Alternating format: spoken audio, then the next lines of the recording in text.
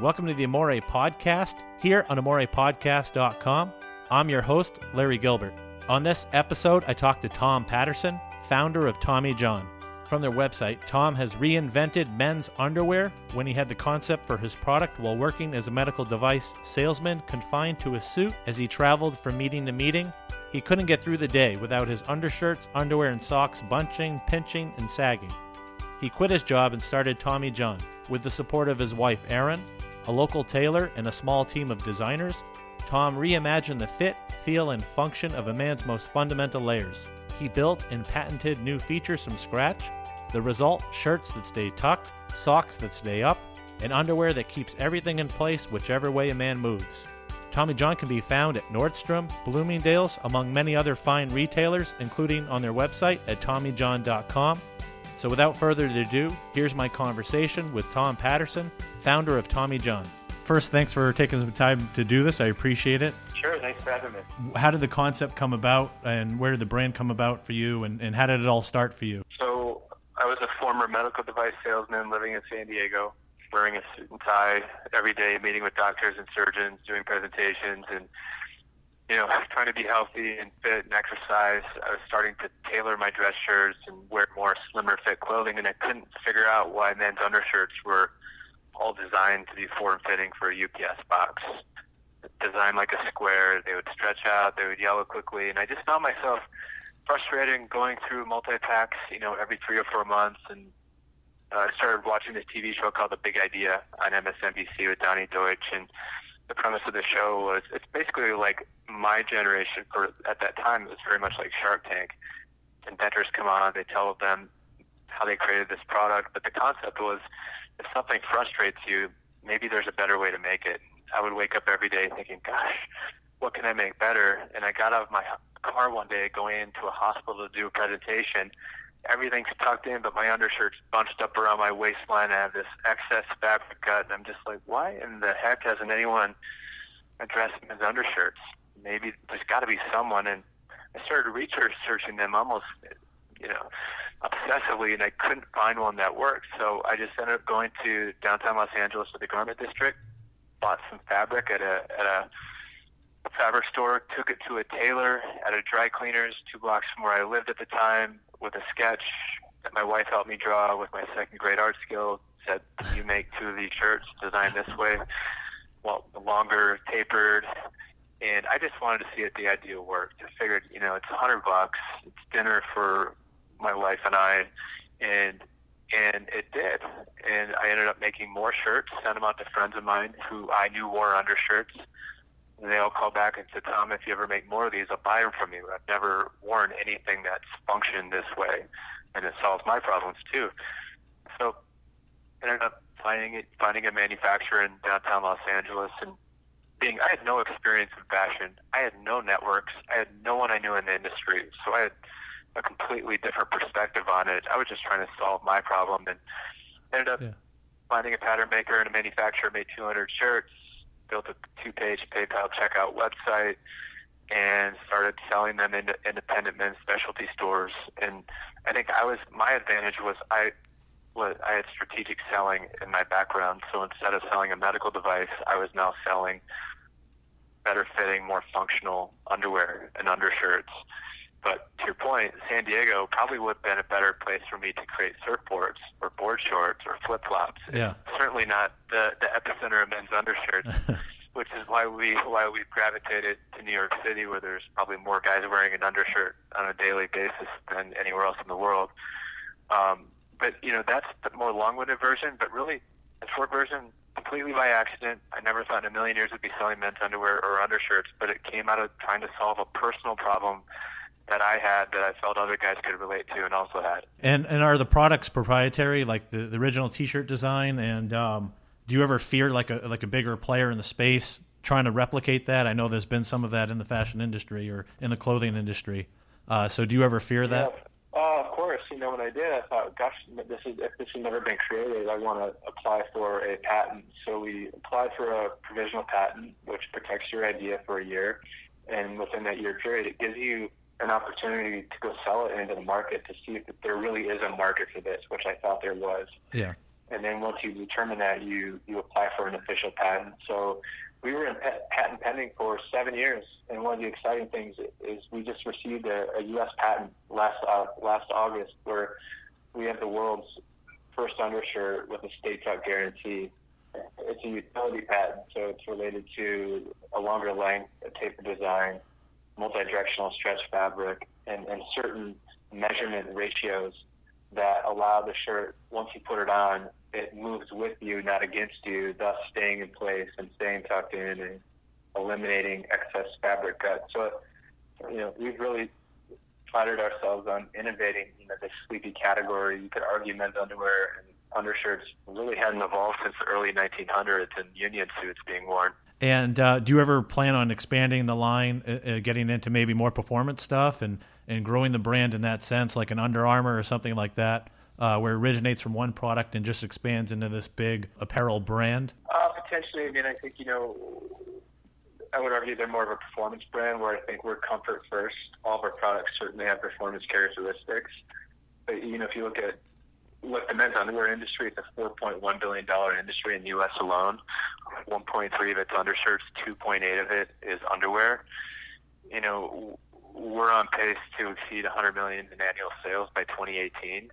In total sales, while it's a lot to be proud of, it still shows that there's so much more market in men's underwear that we think we have room to take and disrupt.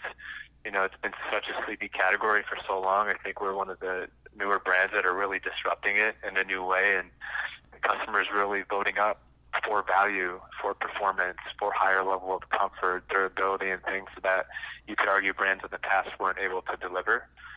We call it the 3Fs: fabric, fit, and function. Patented or proprietary fabrics, unique fits, and everything has a functionality from undershirts staying tucked in to underwear that doesn't ride up your legs, to having a no wedgie guarantee, to socks that once you put them on, they don't fall down. So everything solves a problem we feel we've identified in the market that guys can relate to a certain extent. Okay, and with the company being still young, would you ever consider at some point selling to a larger player, or going the way of like a Dollar Shave Club and selling to a larger company, or going public or something like that? Or are you just happy right now just following the path that you have been, just running the company yourself? Yeah, I mean, look, it's always something that comes up. I think right now we're just focused on innovation and building a profitable brand. We don't think we've scratched the surface on the category we're in currently, men's underwear, and we think there are opportunities outside of the category. I think if you look at the brands like Nike or an Under Armour or Lululemon, a lot of those companies were built off a single product, to your point, and they were never created with the mentality, I'm going to go public. The business kind of grew into the position to have the opportunity to decide if they wanted to go public or not. Yeah. So I think, if we continue to do things the way that we are and growing at the scale that we are, I think it will certainly be an opportunity if we decide to at some point. But right now it's not. It's not something we're focused on. Has anyone in the business world or entrepreneurship world inspired you, either in the beginning or even now today? Even I know you had mentioned, watching The Big Idea with Donny Deutsch, and I was a fan of that show too growing up, and I think it was certainly ahead of its time. But has anyone inspired you or anything like that? Yeah, of course. I mean, I was so bummed when that show went off the air too, in the fall of 2008.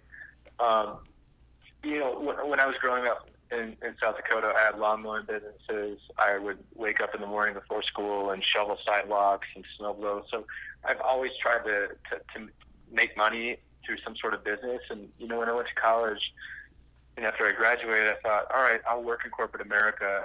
And while I'm attaining skills and being in sales, understanding how to run my own business, if an idea comes to me, whether I'm, 28 when it did or 38 or 48, I want to become an entrepreneur. I just always felt something would come to me at some point. But I think what really pushed me over the hump is my girlfriend, at the time, now my wife, Erin, had started an organic website where she was selling vitamins and lotions. And I was just sitting, observing, her setting pricing and building a website and thinking, gosh, what's my idea? I would love to start my own business.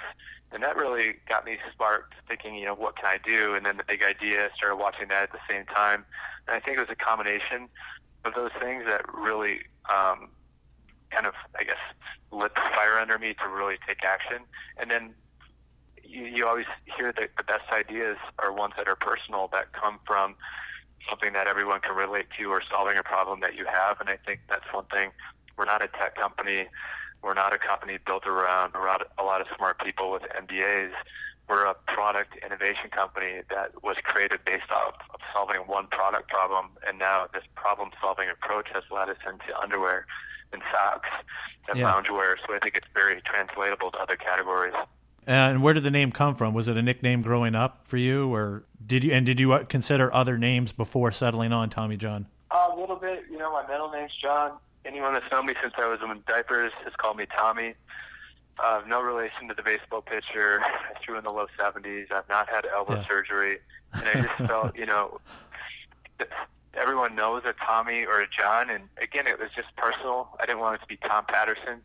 And I just felt it was a name that was just authentic and something people would remember. Okay. And, the good thing is we own TommyJohn.com. We're a registered trademark in the apparel space.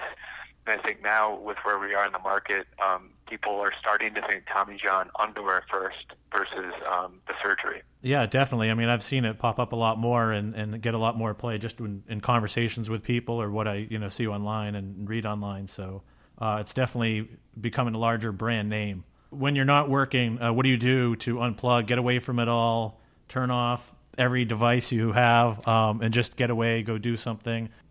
Good question. I mean, one of the things that I learned starting a business and having a company credit card is you get points. And, starting a business and bootstrapping it and, cashing out your 401k and your savings, by putting some of the charges starting out with the company on a credit card, it allowed us to go on vacations using miles. It was the only way we could go on vacation. It's the only way we could go on a honeymoon. So one thing that we like to do is, take a trip every 3 or 4 months, whether it's just for 3 or 4 days or somewhere, just, like you said, turn off. Now being a father of almost 2-year-old and expecting another baby in February, I think spending family time, it's definitely an outlet more now than ever to just unplug. And I think there's so many distractions with phones and iPads and TVs and computers. People are usually on 3 or 4 devices at a time now. So I think you value it differently at different points in your life. And then the second thing is, I work out every morning at 5:45 with a bunch of guys at this place called the Dog Pound here in New York and Tribeca, and similar guys, entrepreneurs, guys I can relate to. And it's a group of 10 or 15 guys that, you're up at 5:15, you're in the gym 5:45 to 6:45, and you're done. And being a dad, that's the only way I could find time to work out anymore, because at the end of the day, I was just too tired after working, 10 or 12-hour days and coming home. So I would say exercise, spending time with family, and, getting trips in here and there is the best way for me, as well as watching, Netflix and movies when I have time. Of course. I got to have time for that. And have your friends and family always been supportive of the company and the idea, even from the early stages? Or were they like, this is crazy, you need a secure job, you need benefits, you need this, you need that?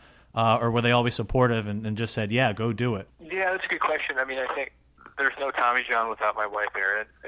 Her entrepreneurial spirit and determination is what inspired me to launch it in the first place in a lot of ways when she was starting her company. And, she's still a huge part of the day-to-day business and has worked in a variety of departments and leading different departments here at the company. And, across the board, family and friends, I think the friends you don't think are going to support you do, and the ones you do think are going to support you don't. I still have really good friends who've never worn our product, and I think that was just kind of a learning and something not to expect. But I think you always remember the ones who really believed in you and no one did, who bought those handful of products right away to support you, and I think they're the ones who are most excited to see how far the companies came, because they're the ones that,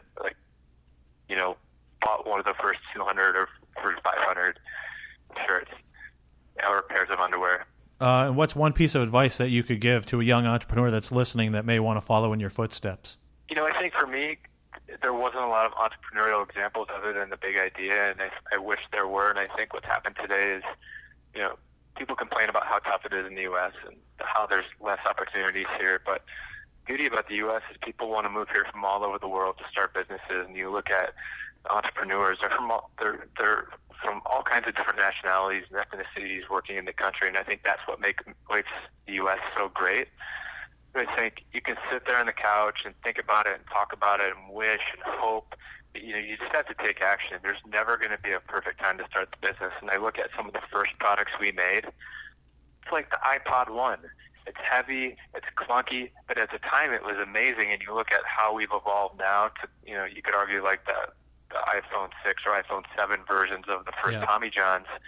And a lot of that just comes through experience and learning. But honestly, getting started is the hardest part. And I think the barrier to entry with the internet and creating a business online now, it's so much easier than 7 years ago when I started the business, where it just hadn't evolved as much. I mean, our first website was a 2-page PayPal checkout website. And you look at some of the things today with, Shopify and Wix and these other platforms. I mean, a 6-year-old can create a website and start selling stuff through YouTube. And I think, so I think it's a lot easier than people think. And that's my advice, is just go out and do it. For me, I didn't want to be a coulda, woulda, shoulda guy. When I had this idea, I didn't want to sit here 20 years from now thinking, you know what, I had that idea, I should have done it, I could have done it. And I just don't want to have a life of regrets. And I think now, every day, every year, I think about that. And I just don't want to have regrets with anything I do. And once you embrace that mentality, it's actually very, there's no better feeling, in my opinion, just to know. And I don't like uncertainty. I would rather know it's a failure or know it's going to be a success than never knowing at all. Yeah, that's so true. Well, Tom, thanks so much for taking some time to do this. I appreciate it, and best of luck to you and all your future success with the company. Likewise. Thanks so much for having me. That was Tom Patterson, founder of Tommy John. You can find Tommy John at Nordstrom and Bloomingdale's, among many other fine retailers, and online at TommyJohn.com. You can follow Tommy John on Facebook at Tommy John Ware, and on Twitter at Tommy John, and on Instagram at Tommy John Ware. Find more Amore podcast episodes on iTunes, Stitcher, TuneIn, SoundCloud, and YouTube. Please subscribe to the show and tell us what you think. Comment on each episode post on Facebook and Twitter. And if you love the show, please tell your family and friends. Until next time, I'm Larry Gilbert, and this is the Amore Podcast here on AmorePodcast.com.